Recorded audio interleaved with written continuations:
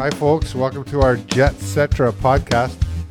I'm sports editor Steve Lyons, and I'm joined today in my office at 1355 Mountain Avenue. It's an avenue? It is an avenue, yeah. By sports columnist, that's his voice, Mike McIntyre. Mike McIntyre, come on down, buddy. It's good to be back. So we were apart for a long time, the pandemic. Then we got reunited for a few weeks. And then we were apart again. Then I went off to the Hub. You love saying Hub City. Hub City, I do, yeah. Hub City. So yeah, and then holidays and all that got in the way. It reminds me of Purple City. Do you know what Purple City is? I do not know. Does anybody know what Purple City is? No. So Purple City is there's these big floodlights at the legislative grounds. Okay, yeah. And you go there and you look into them, okay, for 30 seconds to 60 seconds. And then you look out over the city, and everything is purple. Is that healthy for your eyes? I have no idea. That's not like I did a lot of unhealthy things before I did Purple City, by the way. Right. But anyways, that was back in the 70s, I think. It sounds kind of psychedelic, actually. It was very, but apparently they still do it. Okay. Yeah, I've heard that they still do it, but it was definitely a thing in the 70s. Yeah. Wow. Everything psychedelic was in the 70s. No kidding. Though, Yeah. wasn't it, right? It just sounds dangerous to the retinas, but yeah, but it was. I think somebody actually. Anyways, I digress. Speaking of retina, did I tell you? I don't know if we've done a podcast. I cut my cornea when I was in Edmonton. You did mention it. That was so pain. That was one of the most painful things. While you were sleeping. Well, I don't know. I woke up and I woke up. I thought I had like something stuck in my eye, and then throughout the day, and it was like really painful. Don't do that again. No, I would not advise. I don't want to do that either. A cut on your eyeball is not a lot of fun. Hurts. Okay, We're in episode 31 of this podcast thingy that we do once a week now. And as usual, we have our first period, second period, third period, and then we have this extended overtime. We might even have a shootout, maybe. Are we going to go 5 overtimes like Tampa and Columbus did a week ago? That was fun. Wow. It wouldn't be fun if you were covering it. Not for our producer, Jen Zarati, who's sitting here shaking her head going, no. Or if you're on a newspaper deadline. Like, good thing that game started in the afternoon. They probably still got their game story in. But plus, I haven't had lunch, so we can't go that long. Okay, so yeah, my stomach's already growling. At 12:39 p.m. This is 12:39 p.m. on Tuesday, August the 25th. Episode 31 of the Jetcetera podcast. The first period starts now. After an extended pregame show. Yeah, that's what that was, right? Yeah. So so we're down to the final 8 in the NHL playoffs. What are we calling this? The COVID-free NHL playoffs. They're moving along at warp speed, as you've noted here in this little note that you send me. Just so you know, folks, Mike sends me a note the morning of our Jetcetera podcast on things that he'd like to chat about. And then I edit that, of course, and decide what I want to talk about. Right. That's how it works around here. And it's a complete shock to me what we end up talking about. So, anyway, okay, so here's a confession. The day that the Jets got knocked out, whenever that was recently. Almost 2 weeks ago. I immediately canceled my Sportsnet subscription, and I have not watched a single minute of hockey since.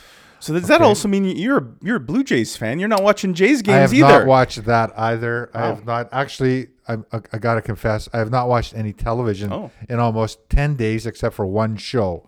So it's just too darn nice out to be watching sports in my basement. I am watching Eco Challenge Fiji, though, only because I know a guy who's competing in it. And there's a team from Winnipeg in it. I don't know if you know this. We've done some stories on it. Randall King did a story for the arts department, Arts and Life. And then I did a story on Alex in our paper on Saturday about his mountain biking trail building. But super cool series on Amazon Prime. Anyways. You're missing some good hockey. Who's playing? Pretty good hockey. So there's one Canadian team left. I've never subscribed. The Canucks? There is. Who would have thought the Canucks would be the last Canadian team standing? And apparently, I've seen this on Twitter that as a Canadian, every Canadian is now supposed to cheer for the Canucks. Oh. I've never subscribed to that theory. I don't think most Canadians do. No. That you just root. Although it has been, 27 years since a Canadian team won the Cup? 1993, Montreal. I think was the last time. Something like that, yeah. Almost as long as the Bomber Grey Cup. The Bombers drought. have won a Grey Cup now, though. But I don't think the Canucks are going to win the Cup this year because, in my opinion, they're playing the best team that's left standing. That would be the Vegas Golden Knights. Yeah, I'd agree with that. Yeah, Vegas is loaded. Yeah. By the way, because you're not watching the games, Winnipegger Ryan Reeves He was clucking like a chicken the other night against the Canucks. And of course, because there's no fans, all the audio is being picked up. And it's glorious. So Dominic Roussel, who plays for Vancouver, he's a bit of a shift disturber. Through the F in there, shift. But him and Reeves were going at it. And then I guess Reeves wanted to fight him and Roussel didn't. So that's not gonna happen. The camera actually caught Reeves like clucking like a chicken, which was hilarious. Nice. And that's one of the beauties of playing in empty rinks. But yeah, Vegas to me is the best team. I think they probably, I would have said Colorado's up there as well, but they're down 2-0 to Dallas. Yeah, Dallas. So I have been following, folks. I am the sports editor, so I do keep an eye on these things. I read a little bit about it. That's what I tend to do, is read about sports. I don't watch any, obviously. Not in the summertime anyways. If the Bombers were playing, I might watch that. But so Dallas looks good too, though. I mean, they have good goaltending as well, and they do. Although their number one's hurt, Ben Bishop hasn't even dressed. Right. So they're what's back the other guy's name? Anton Hudobin. Yeah, he's pretty good. Yeah, and they've got guys like Tyler Seguin, Alex Radulov, Jamie and these Benn. defensemen that they have too. This Miro Heiskanen is just he's a stud for sure. Yeah. And so I don't cheer for teams, but I do cheer for people that I like. And one of the true good guys, Rick Bowness. Rick Bowness is a great guy, right? Okay. Okay. Would you have known Rick a little bit from the 80s? No. Okay. No, of course, I covered football. Rick Bowness, of course, has ties to Winnipeg, and he has ties to Dale, like a nice fellow. Dale Hawerchuk. There was a moment last week, Steve, the day Hawerchuk passed away, they did a tribute before the Dallas game, and Rick Bowness was looking up, and there were tears in his eyes. He coaches Dallas. Oh. So he's the head coach? He's the head coach because Why do I not know this? Remember when Dallas axed their coach midway through this past season because of the scandal? Yeah. Jim Montgomery. Yeah. They haven't really said what that was. He later admitted it. He's had an alcoholism problem. Right, but I think there was also some inappropriate conduct, and there was other that happens. Yes. One could lead to the other, I suppose. But yeah, Rick Bowness stepped in, and he's actually guiding the team. This guy who's been around the league forever. Of course, he was with the Jets for years. So he was a head coach somewhere at one point, wasn't he? He was. Vancouver? I don't know if it was I might Vancouver. have to Google that one. But he was in Tampa for a number of years as an assistant with John Cooper, and now he's getting a chance to. So there's a good guy.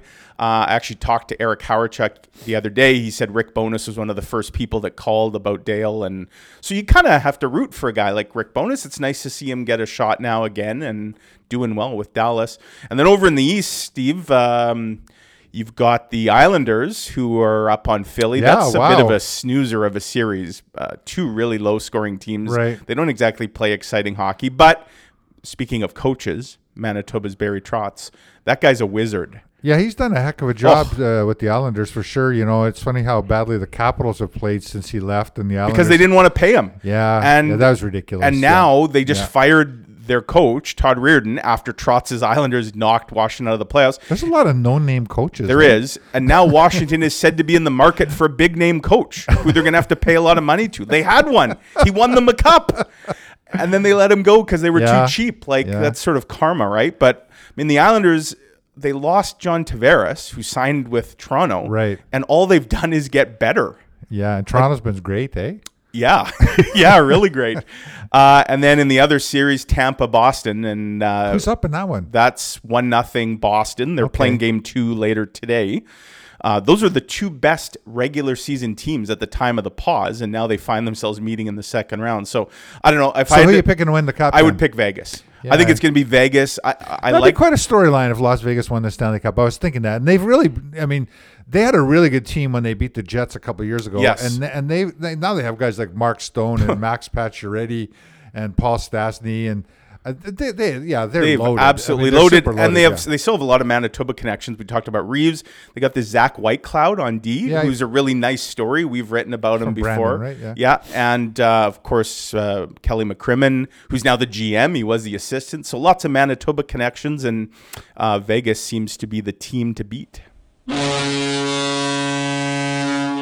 All right, we're back for the second period of our Jetcetera podcast, folks. I'm sports editor Steve Lyons, and joined by sports columnist Mike McIntyre.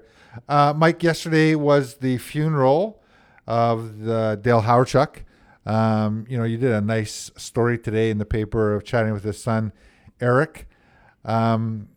it's interesting when somebody like this dies. A lot of people really have a lot of feelings about it. I mean, I have my own personal feelings. It's makes you feel like you're getting a little old for sure. And that, and I have great memories of Dale Hawerchuk playing here. Long before I was in this business, I was a Jets fan, folks. I was a sports Jets fan 1.0 at one point. Well, before that, I was a fan of the WHA Jets for sure. Yeah, and cheered like crazy at the old Winnipeg Arena. And you didn't go down to Portage and Maine when they introduced Hawerchuk, did they? No, I didn't. But I was actually at both games, both clinching games of Avco Cup winning teams. So I was in the rink and ran onto the ice. That's what we did. Back in the day, that was a cool thing they used to do. I started doing that at Taylor Field as a youngster. Yeah. We used to run on the field after Just the to be game. clear, you weren't streaking, right? No, I wasn't. No, I was just I was like 10 years old. I thought maybe you had looked in the purple lights or something.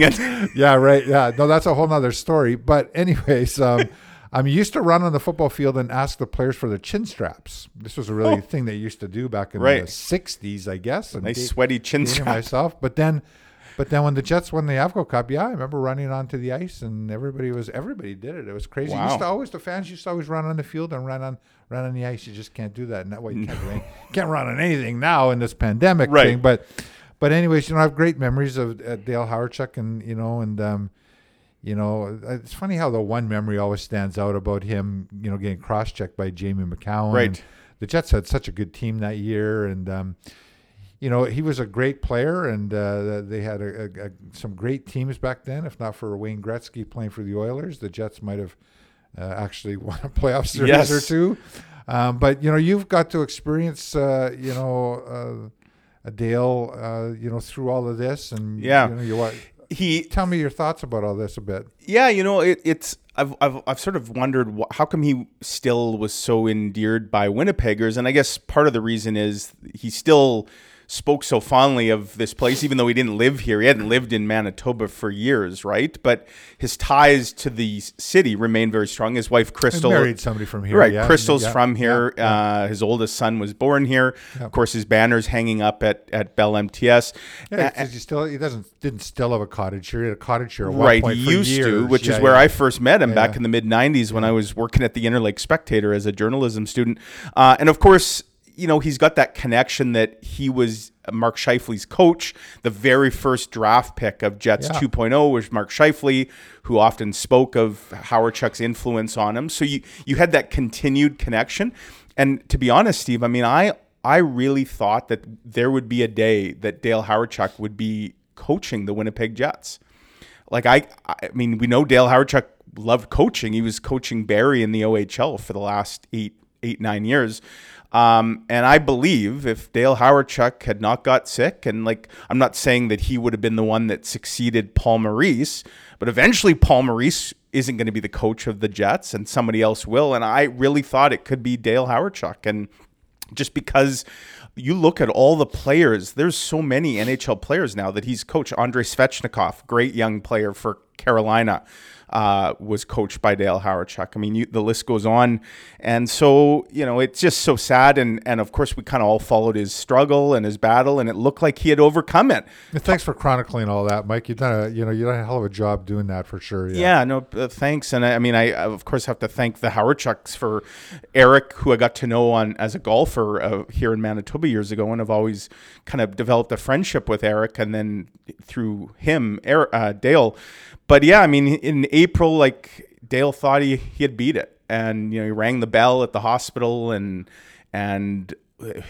tons of debilitating treatment was behind him. He had to have his whole stomach removed. That's not pleasant at all. And then to hear that it came back, and not only that it came back more aggressive than ever. Wow, hey, yeah. And his time was so short. Yeah. One of the really touching things to me, Steve, about this is, and who wouldn't, in a way, love to be able to do this, to be able to call all the important people in your life, as Dale did days before he died, and say goodbye. He knew his time was coming to an end. And so while it was kind of a sudden, unexpected death, it was also something he saw coming, and he was able to have these touching farewells. And, guys like Wayne Gretzky, he talked to Teemu Selanne, hockey royalty, really. And he's left a legacy behind. They're going to build a statue at True North Square, which will be, I guess, the first statue we've had and kind of a fitting person for it. And just the generic kind of memorial that's popped up now with under his banner with people dropping off, there was some news today that they're going to extend that a bit. Right, just because there's been so many people going down. They're also going to have, and we'll share the link when this becomes available, but his funeral, as you said, was held yesterday. Unfortunately, it was limited to just 60 people because of COVID. Obviously, they could have packed, probably a hockey rink for it. There will be a celebration of life down the road. They're going to do something in Winnipeg eventually. And the funeral service itself will be shared online later this week. There'll be a link that, as I say, we'll let people know where they can go see that. Yeah, here's the email I got from True North this morning. They're gonna due to community interest and support, the memorial in True North Square's Plaza will remain open until September the 3rd. They have the Hall of Fame banner there. That was in the rafters. Yep. They have that there to allow fans to celebrate Hawerchuk's life and hockey career. And they encourage fans to be safe and practice physical distancing while in the plaza. Mask use is encouraged. I'll say this to wrap up, but, social media can be a pretty dark, ugly place. We see it all the time.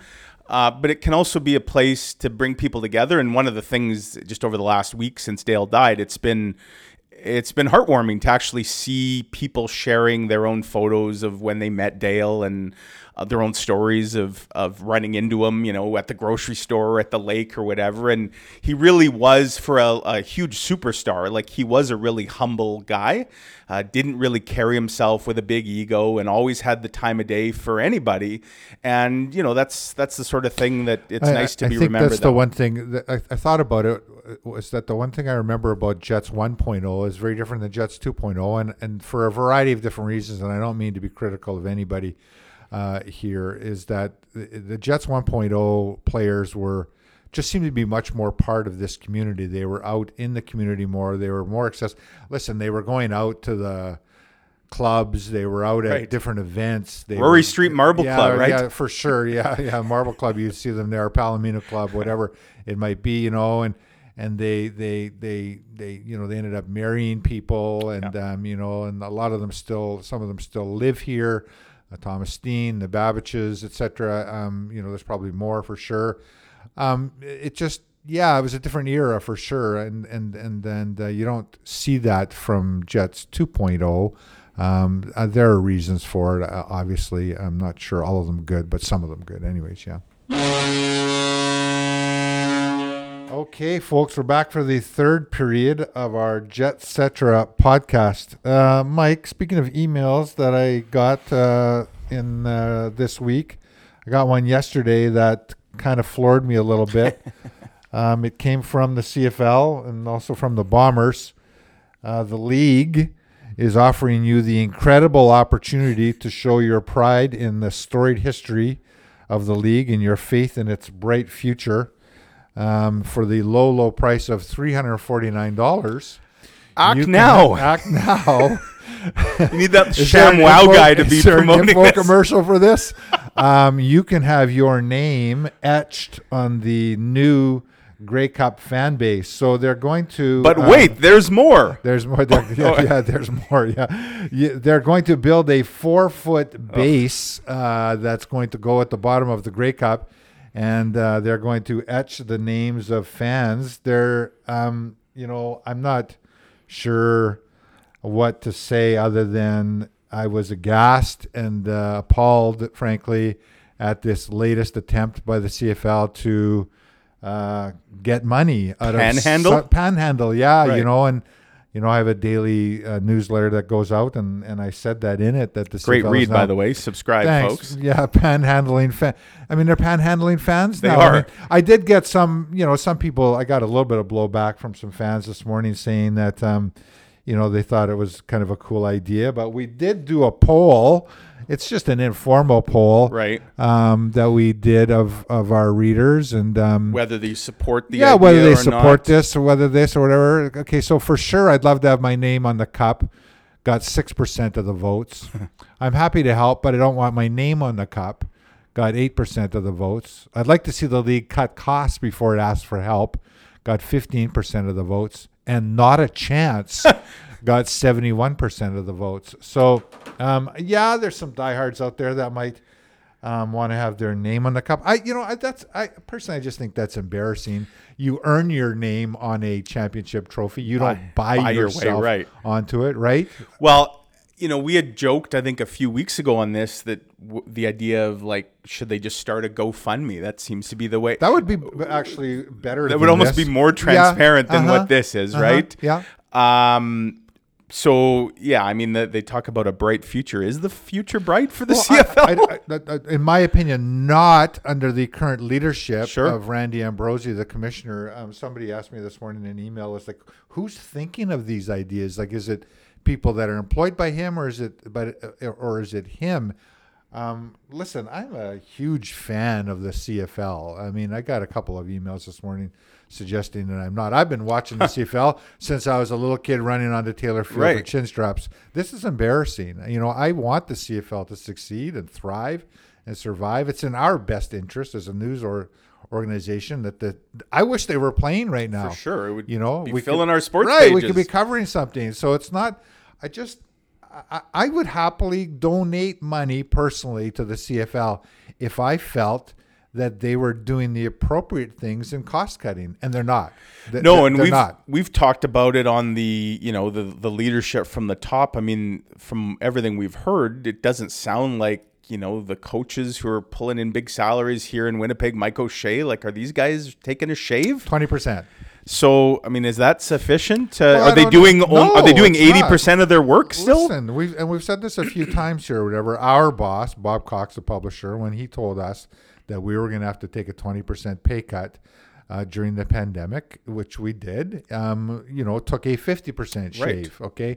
So now Mike O'Shea did a news conference last week. He met with the media or whatever. And in my opinion, here's what you do.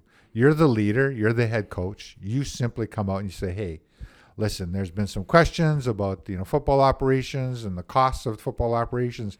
And I'm just here to tell you that I've taken a 20% pay cut, but here's what I'm going to do. I'm going to take a 50% pay cut for the rest of the season and to show some leadership. And here's what else is going to happen to the rest of and where's General Manager Kyle Walters? Hello, Who? Kyle.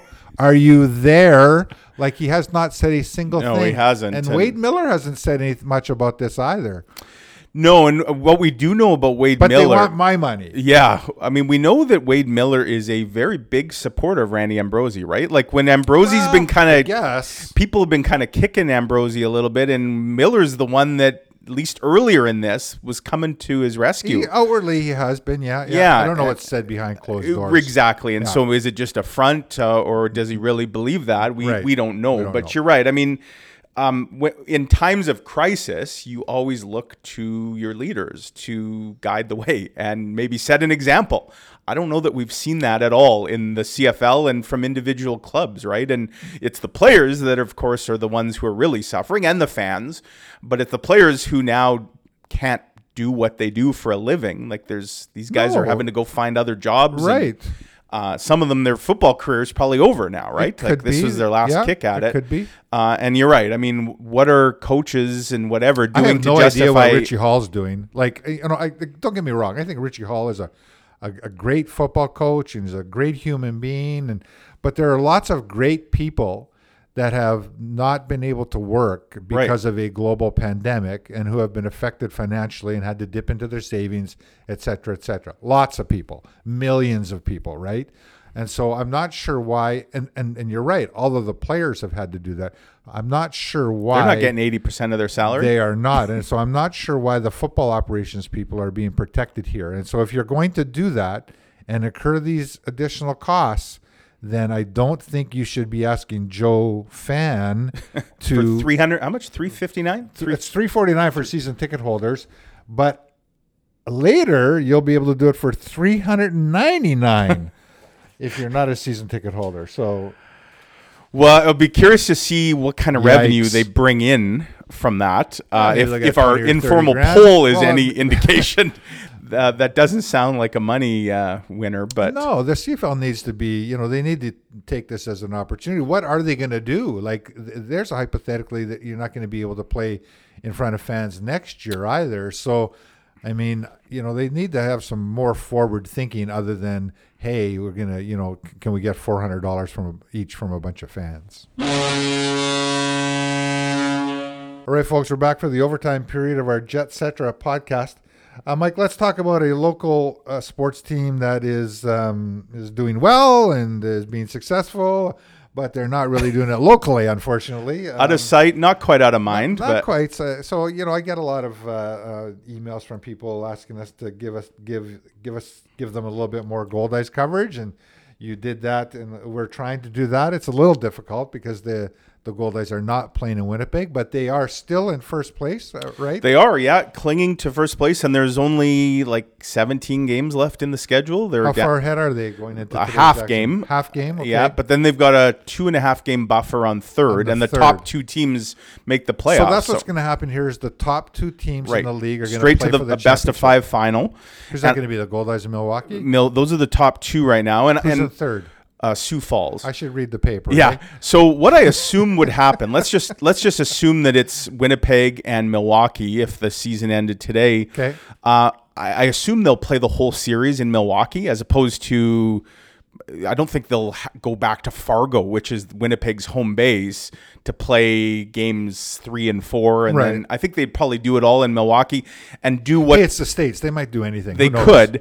And what they do is the Goldeyes would become the home team for those 2 games. They'd bat last, and they'd also get gate revenues, which, Sam Cates actually did a really nice job explaining to me last week how the whole revenue situation is working with the Goldeyes this year, where they are playing all 60 games on the road, 30 of which they are the designated home team.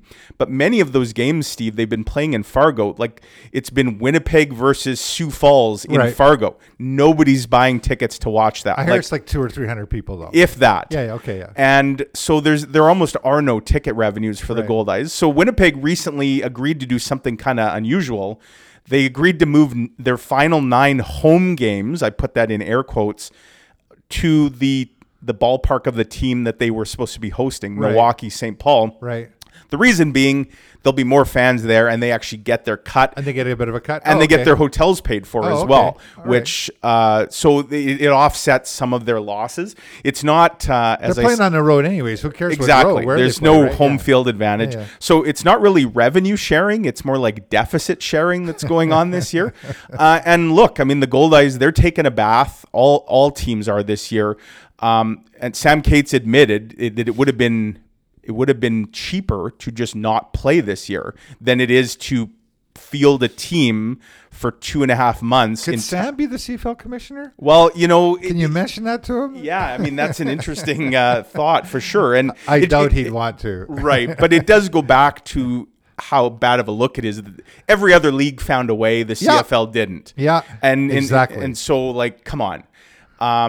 So, yeah, I mean, the Goldeyes, Rick Forney's doing a great job hundreds of miles away from Shaw Park. Nobody's really seeing it. We can be positive, folks. Absolutely. the Goldeyes have had, like, all kinds of crazy stuff. Rick told me 30 years of riding buses in minor league baseball, he'd never had a tire blowout in his life. They had 2 in a 3-week span, including one, he said, if not for a guardrail on the highway between Sioux Falls and Fargo, like he said, we would have been rolling down an embankment and lives would have been lost. They've had players originally at the beginning of the season test positive for COVID. They've had no infection since. That's the other, maybe the most remarkable part of this to me. You have 6 baseball teams. There's no bubble. There's no hub. Because the other 5 teams are all playing in their home parks in front of fans. The players are just living in hotels. They're getting their meals and everything. Like, there's no bubble, and there has not been a single COVID case. And in some of these communities, like, there's still a lot of COVID. So what it tells me, and Rick Forney said this, is the players are taking it seriously. He shared a funny story, Steve, about how in Fargo, they have the entire 4th floor of the hotel to themselves. And Rick is the man. There's a 4-story hotel in Fargo? Apparently. It's a high rise. It overlooks the. I hope nobody in Fargo heard that. Yeah, but he said that the doors. International. He said the doors are really heavy, and if anybody was sneaking out, Rick said that he would hear it, and he's like, I never hear the doors slam. So he's like, the players aren't sneaking out to go to bars and whatever, and so yeah, they're writing a nice story. There's 2.5. So big question, Mike. So I've asked you this. I'll put you on the spot here now.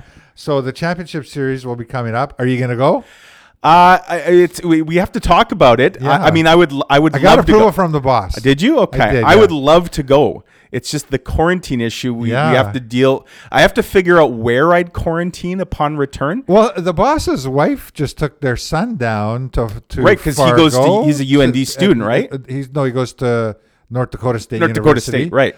And so, she's quarantining or whatever. Yeah, you should talk to him about how it works. Maybe I could stay at Paul's house when I come back. The only thing that we just have to check, because my wife works at a seniors residence. Oh, right. We just have to make sure that me being in the same house as her wouldn't somehow then mean that she would have to quarantine as well. And I'm not sure on the wording of that. That would be the only potential hang-up. We'll find out, folks. We'll figure it out. I've covered 2 Goldeyes championships already. I was there in Wichita when they won in 2016, and then I was in Lincoln and in 20. So it'd be fun for sure, and it's a great story. And you're our hub city expert. I am. I know my way around a hub and a bubble.